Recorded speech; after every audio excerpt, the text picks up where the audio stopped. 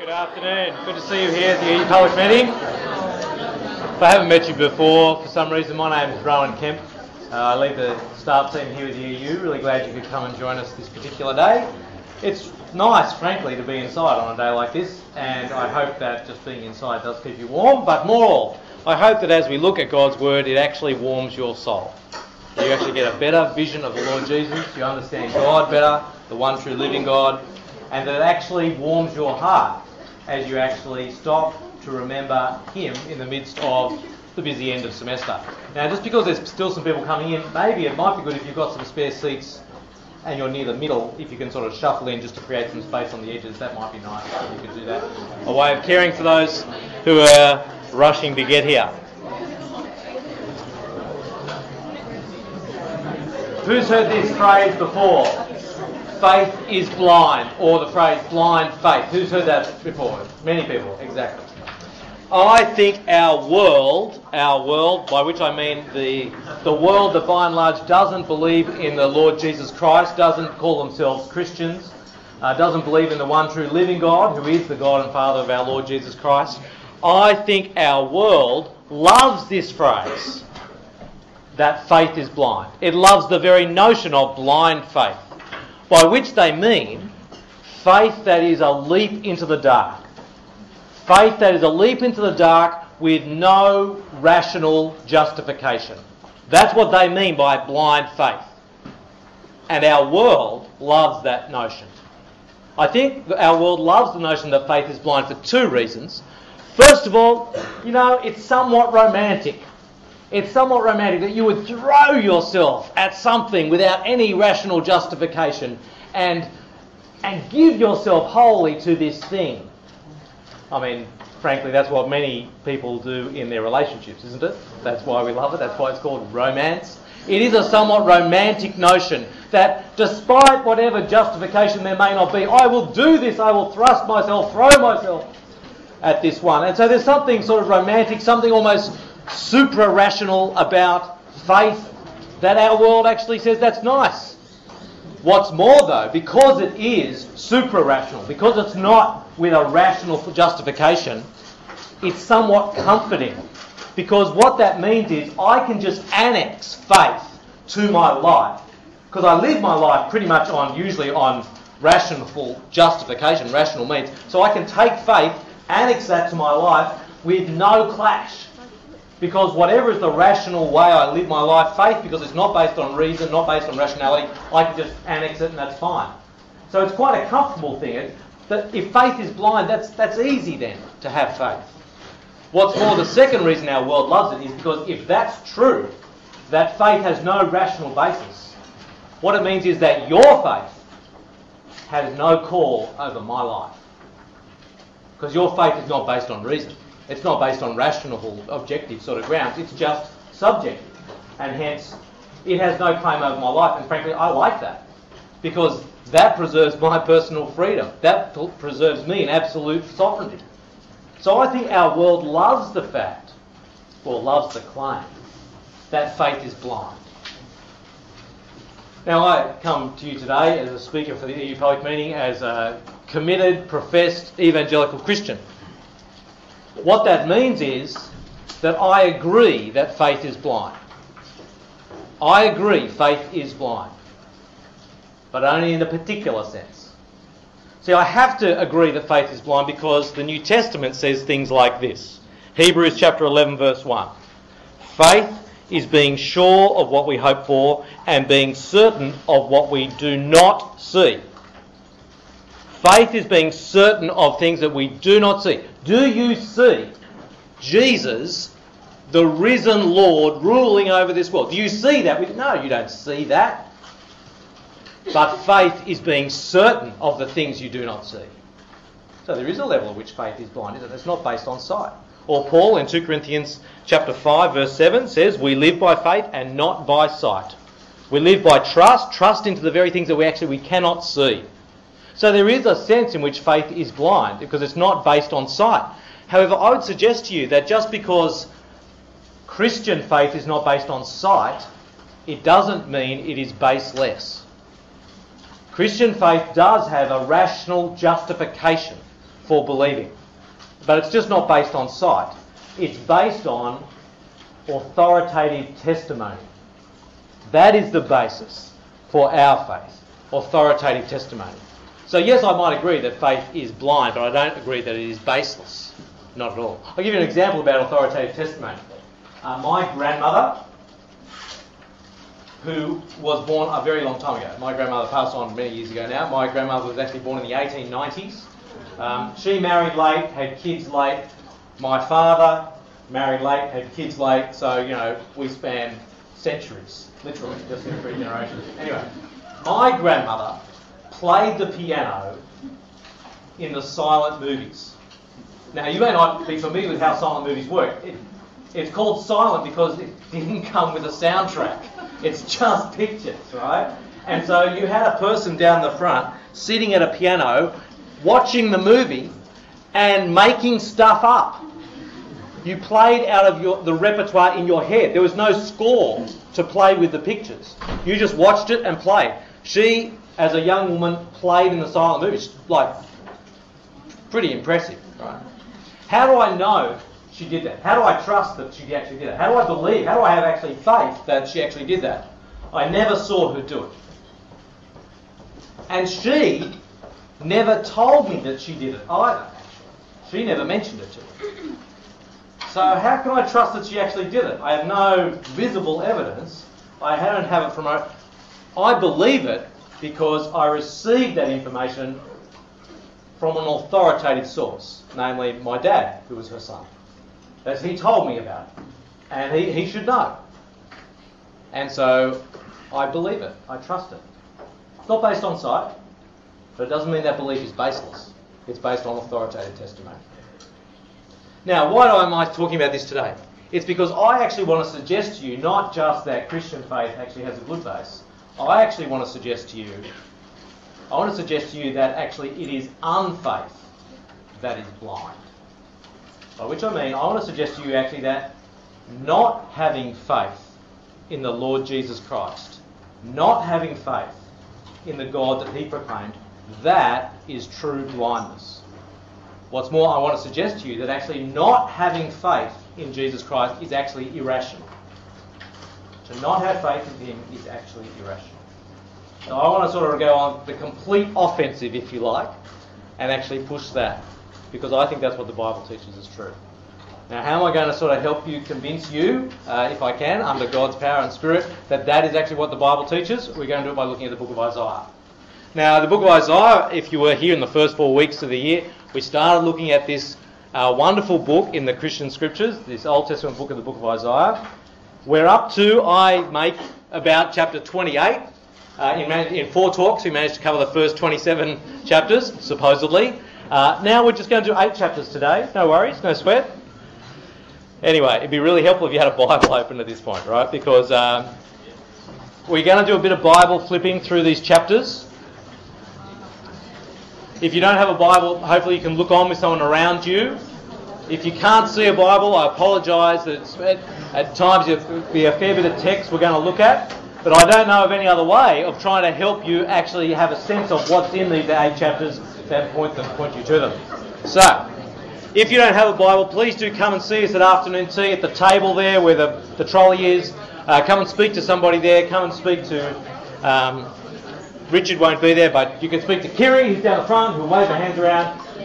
We will find you a Bible. We'll get you a Bible if you don't have one. Okay, let's have a look at this Isaiah 28 to 35. First of all, you can see some headings here on the board. Judah's situation and strategy. Judah's situation and strategy. I need to take you into the text, into the history, the context of what's going on here. Let me just refresh your memories, if you can't remember from earlier in the year.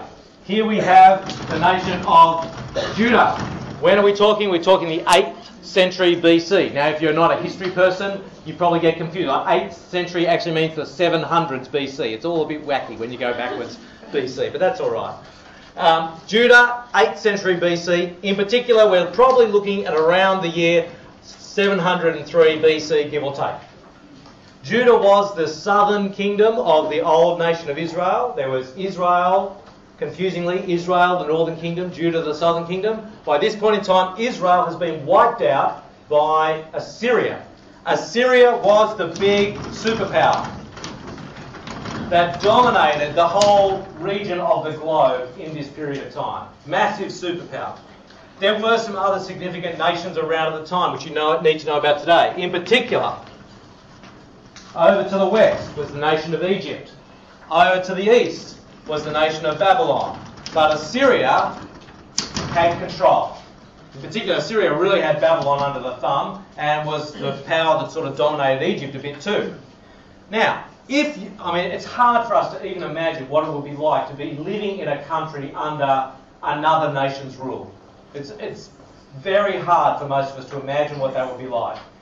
But it is a very severe curtailing of one's freedom. And what's more, the Assyrians weren't nice taskmasters. They were evil as a nation in terms of their practices and the way they treated others, evil and wicked. Now, one of the things was Judah, as part of God's promised people, God's covenant people, God had made incredible promises to Judah. Namely that you, this little nation, would be the nation that all the other nations of the world would stream to. All the other nations will bow down to Judah. You can read about that in the first couple of chapters of Isaiah. But that's not what we're seeing here in the 8th century BC, is it? We're seeing actually Judah and these other nations oppressed by this mighty superpower. But Judah know the promises. They know that they should be free and they should be top kingdom. However, that's not the case. Now then something happens. In 705 BC, a new king arises in Assyria. His name is Sennacherib. When a new king comes into the ruling superpower, all the other nations who are oppressed think, this might be our moment. This might be the moment for a political uprising, right? New ruler, he has to worry about the forces at home, and so, the political forces at home, so this might be our option. So at this time, Babylon and Egypt both think this is the moment. If we both sort of try and rebel now, we might be able to break free out of the Assyrian yoke. Judah, do you want in on this rebellion? Do you want to join us and make a shot for freedom?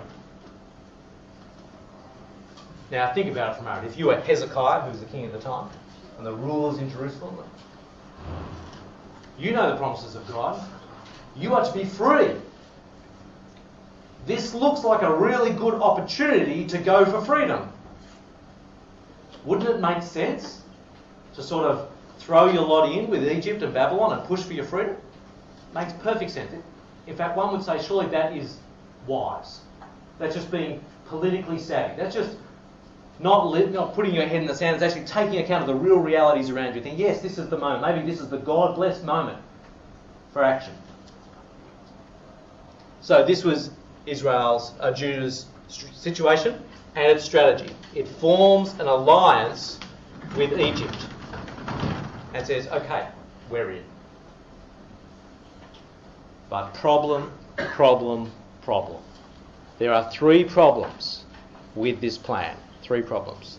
Okay, let's have a look at the text here. Let's see it. First of all, you can go to chapter 31, verses 1 to 2. 31, 1 and 2.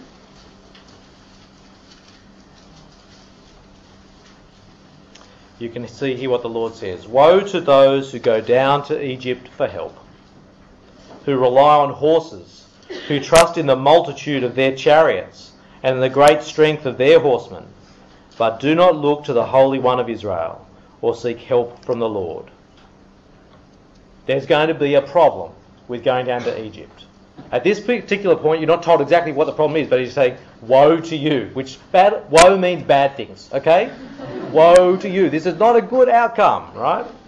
So let's see some of the detail of the problem. Go back to chapter 30, verses 1 to 2. 30, verses 1 to 2. Woe to the obstinate children, declares the Lord, speaking about his own people.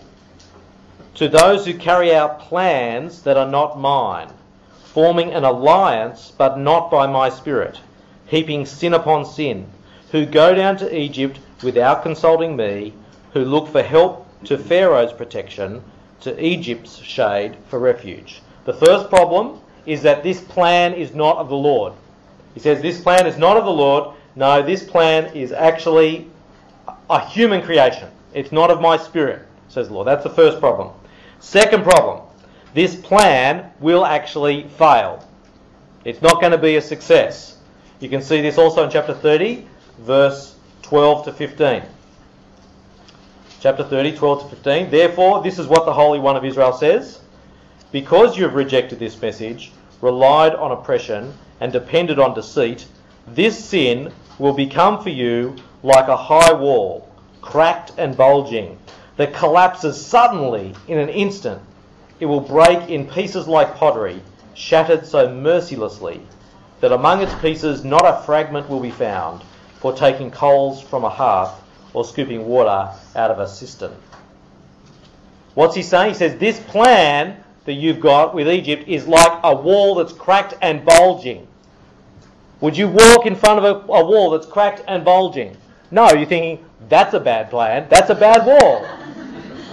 And he says that's exactly what this wall is going to collapse suddenly. This plan will fail.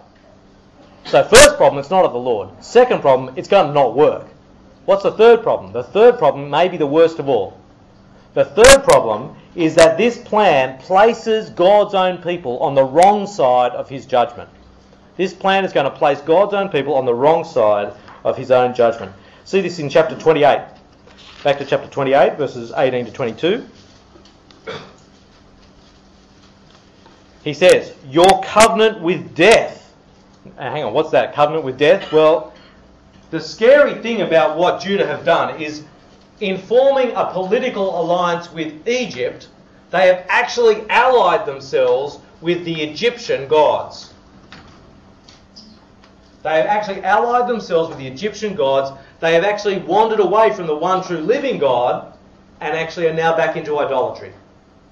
And so it seems to be that when Judah say we've made a covenant with death, they're referring to one of the Egyptian gods of death. We've made a covenant with death. And so the Lord says, chapter 28, verse 18, your covenant with death will be annulled. Your agreement with the grave will not stand. When the overwhelming scourge sweeps by, you will be beaten down by it. As often as it comes, it will carry you away. Morning after morning, by day and by night, it will sweep through.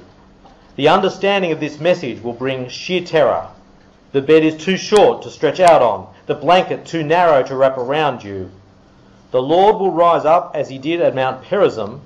He will rouse himself as in the valley of Gibeon to do his work, his strange work, and perform his task, his alien task. Now stop your mocking, or your chains will become heavier. The Lord Almighty, has told me of the destruction decreed against the whole land. You see here what Isaiah talks about how the Lord is going to rouse himself to action as he did in two particular moments in Israel's earlier history, namely at the valley of Gibeon and at Mount Perazim. These were two moments in Israel's history where Israel, under threat of other enemies, the Lord roused himself and brought about an incredible deliverance. Magnificent deliverance. And now we're told the Lord's going to rouse himself as he did in those days, but he's going to do his work, his strange work. Because he's now decreed destruction not for the enemies, but for the whole land, his own land. So he's now actually going to come in astounding judgment on his own people. That's why this is strange. That's why this is alien. He's actually going to come against his own people. So that's the three problems with this plan. It's not of the Lord, it's going to fail, and it's going to place them on the wrong side of God's judgment. This is the problem. Now, two reflections on this before we move on. Two reflections. First of all, you see them up here on the board. Let's reflect on this for a moment and think, what then is true blindness? What is true blindness? Some people say faith is blind. Christian faith is blind. I'd say, looking at this particular text, trying to get into your head into what's going on here for Judah in the 8th century BC, you realise true blindness is actually rejecting the one true God and actually turning to other solutions. That is what is really blind. The wisdom that they were pursuing in this political alliance with Egypt is actually shown to be not wisdom at all. This is true blindness. I have a friend who tragically has a terrible eye disease. It's called macular degeneration. I don't know if you've heard of it. My understanding of macular degeneration is what happened is she had great sight, perfect sight for many years of her life, but then they just developed this black spot in her vision, sort of around the centre, and just over the years it grew and grew and grew until now that black spot takes almost the entirety of her vision, and all that she's left with is peripheral vision. So if I'm looking at you, the peripheral vision is just what I can sort of, by looking at you, sort of see, just glimpse, just on the edges there. That's my peripheral right out there. So you imagine living with all of that is blackness. That's all just black. And all she can see is just that little fringe. Can she see things? Yes. Can she see things even truly? Yes. Tragically, can she understand how they are related to each other? No. Can she see how these different glimpses actually make sense in reality? No. Can she see where she's going? No. I want to suggest to you that macular degeneration is what happens when you try to cut the one true living God and His Son, the Lord Jesus, out of your life. When you try to cut them out, then what you are left with is a big black nothing in the middle. Which means that you are never actually able to make proper sense of what you see of the world. Because you don't see the centre. You don't see the one in whom all things cohere. You don't see the one through whom the whole worlds were created, the Bible says of the Lord Jesus Christ, and for whom we all exist. You don't see Him. That is true blindness. Unfaith is blindness. Unfaith.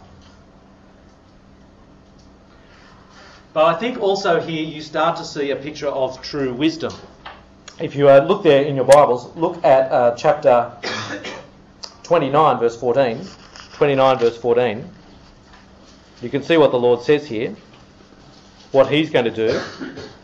29:14 He says, "Therefore once more I will astound these people with wonder upon wonder. The wisdom of the wise will perish. The intelligence of the intelligent will vanish. Woe to those who go to great depths to hide their plans from the Lord, who do their work in darkness and think, who sees us? Who will know? You turn things upside down, as if the potter were thought to be like the clay. Shall what is formed say to him who formed it, He did not make me? Can the pot say of the potter, He knows nothing?" You'll see here, this is God's, I want to suggest to you, God's public policy that continues through the ages. The supposed wisdom of going down to Egypt, He will expose as foolishness.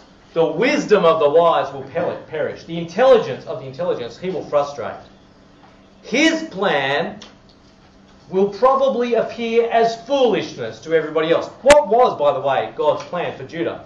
You can see it in these chapters. His plan, actually, He says, in repentance and rest will be your salvation. In trust and quietness.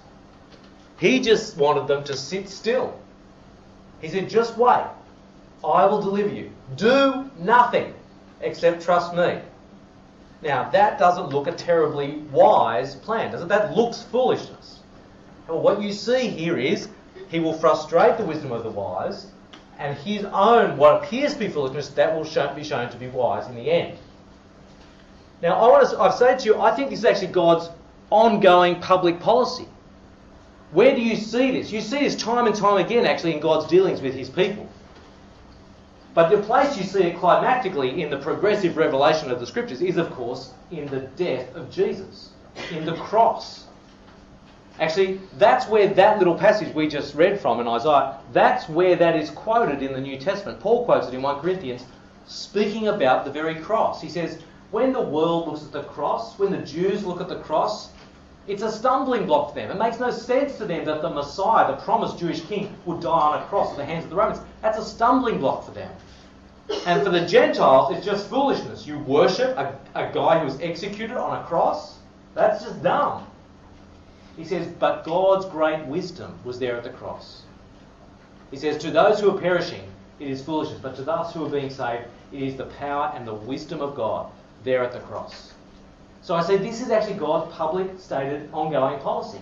He will show the wisdom of the world to be foolishness, and what they regard as foolishness will actually turn out to be his wise way. So that raises a question for you and me. If I can speak to you, if you're a Christian follower of Jesus, I want to raise a particular issue for you. The question I think then this passage in Isaiah, in the light of the cross, poses for us is this. How are you going to live? How are you going to live? See, think hard for a moment about what they did. What Judah did was they said, I know the promises of God. I know God's good intentions for me. But now I'm going to pursue those good intentions through my own means, contrary to his word. That's what they were doing, wasn't it? Pursuing God's good intentions by my own means, contrary to his revealed word. My question is that how you and I are going to live? Pursue God's good intentions for us, but actually by our own means, not according to his revealed word. I'll give you a counter example, a positive example. I would go again to the cross of Jesus. It's fascinating that in the New Testament, the high point of God's wisdom, regarded as foolishness, is the cross. And time again in the life of Jesus, Satan, the evil one, tries to dissuade him from the cross. And it's instructive when you think about how he does that. When Jesus has first been baptised, the Spirit leads him out into the wilderness and he's tempted by the evil one for 40 days, we read. One of those temptations, we're told, was where the evil one actually said to him, look, we know God's plans for you. God's plans for you is that, as the Messiah, you would have all authority. Okay, I'm paraphrasing a little and fleshing it out a bit. God's plans for you is that you would have all authority on heaven and earth. Reference what Jesus says himself, Matthew 28, after his resurrection. We know God's plans for you is to have all authority in heaven and earth. But I'll tell you what, if you bow down to me now, we can shortcut the route that God has planned for you. And I will give you all authority, he says. I will give you that authority if only you will bow down and worship me. And we can just bypass that cross. And then go a bit later in the story of Jesus. When Jesus says to Peter, so what's the word on the street out there? Who do people actually say that I am? Peter says, you're the Christ. And straight away Jesus says, and I have to suffer. I have to die. And Peter says, what are you talking about, man? That's not right. You're to rule. And Jesus' response is, get behind me, Satan.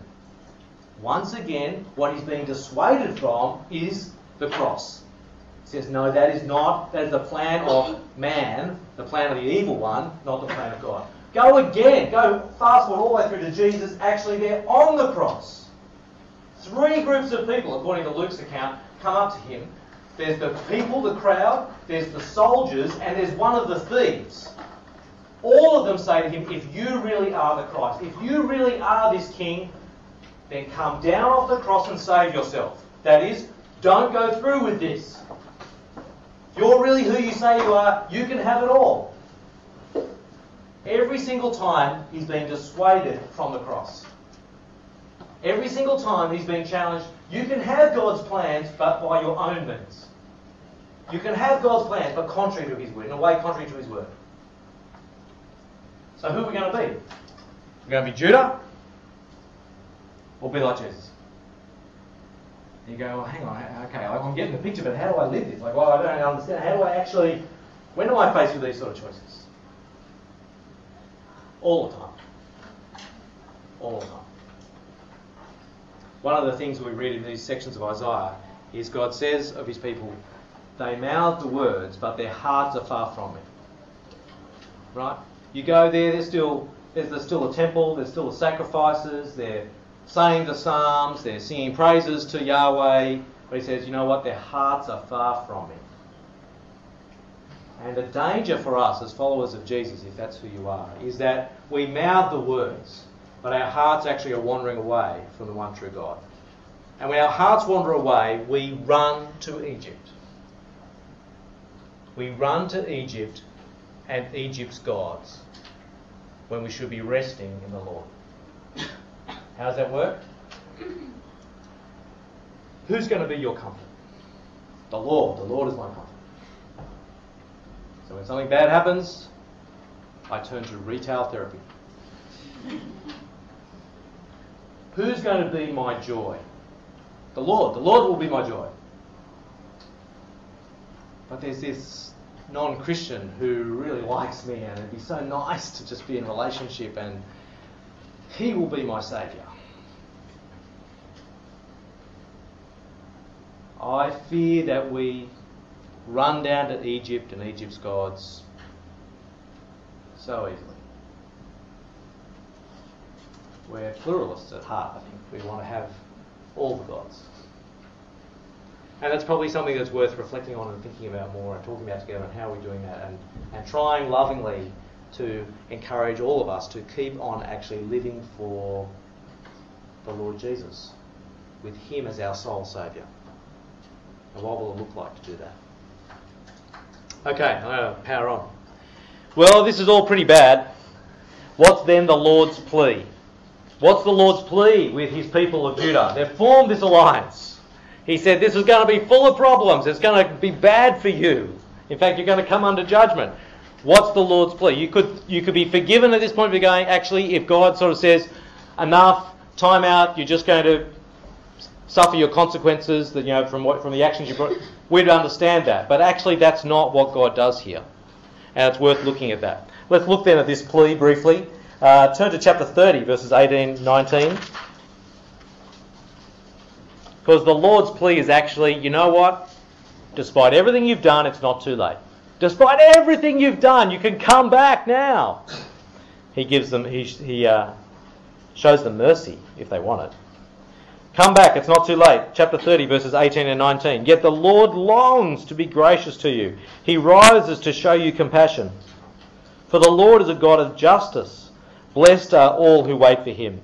O people of Zion who live in Jerusalem, you will weep no more. How gracious he will be when you cry for help. If you just cry out to him, even now, he will come and help you.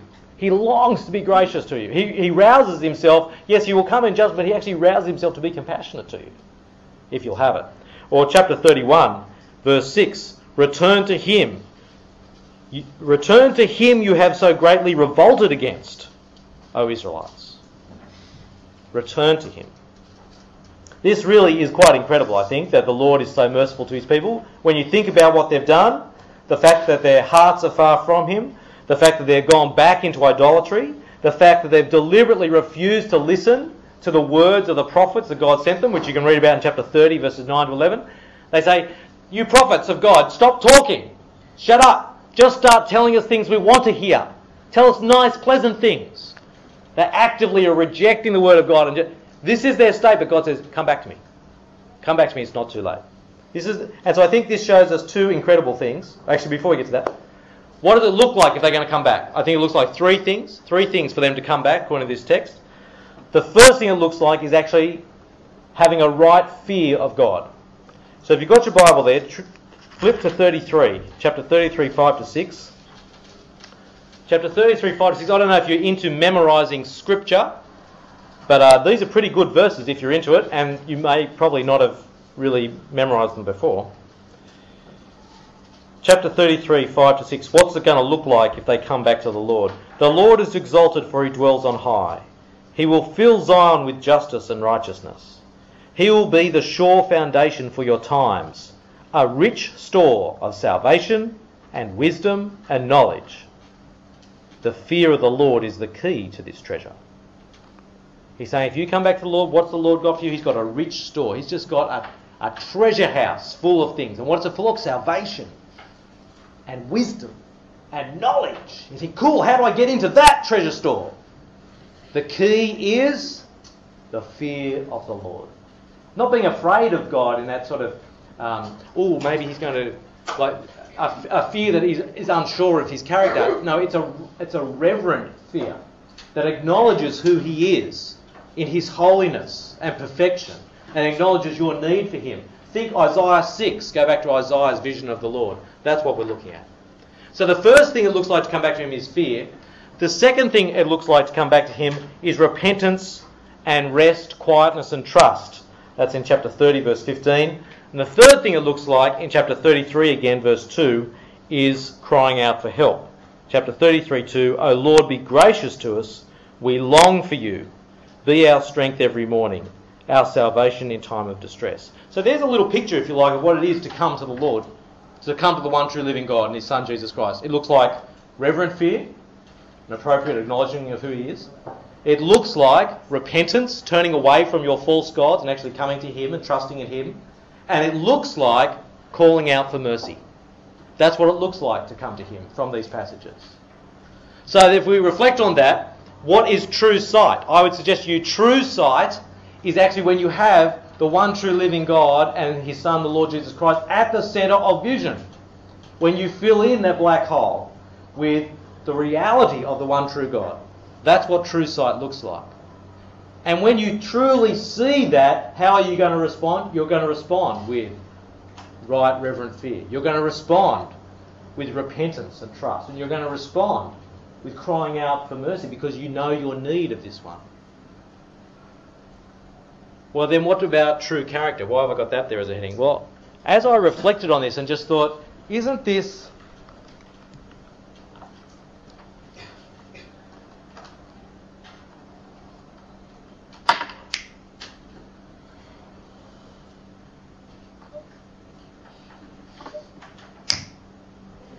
amazing?